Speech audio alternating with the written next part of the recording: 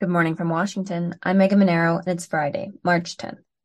This is CQ Roll Call's morning briefing, and here are the top 3 headlines you need to start the day. Treasury Secretary Janet Yellen heads to Capitol Hill to testify to the House Ways and Means Committee on the president's budget proposal. Yellen is the first in a long line of top officials expected to go before lawmakers in the coming weeks to pitch their portions of the president's $6.9 trillion budget released on Thursday.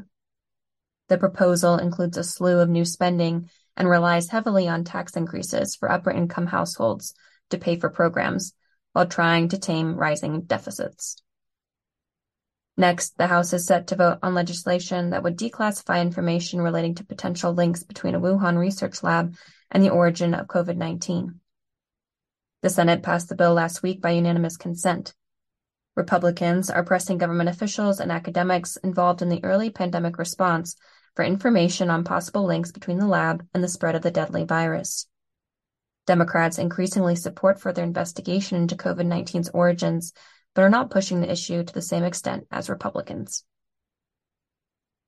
And finally, the head of Norfolk Southern, in a hearing on the train company's derailment in February in Ohio, declined to say whether he supports the specifics of bipartisan legislation introduced in response to the accident. The bill would require 2-person crews on all freight trains and strengthen rail cars carrying hazardous materials. Check CQ.com throughout the day for developing policy news. And for all of us in the CQ Roll Call newsroom, I'm Megan Mineiro. Thanks for listening.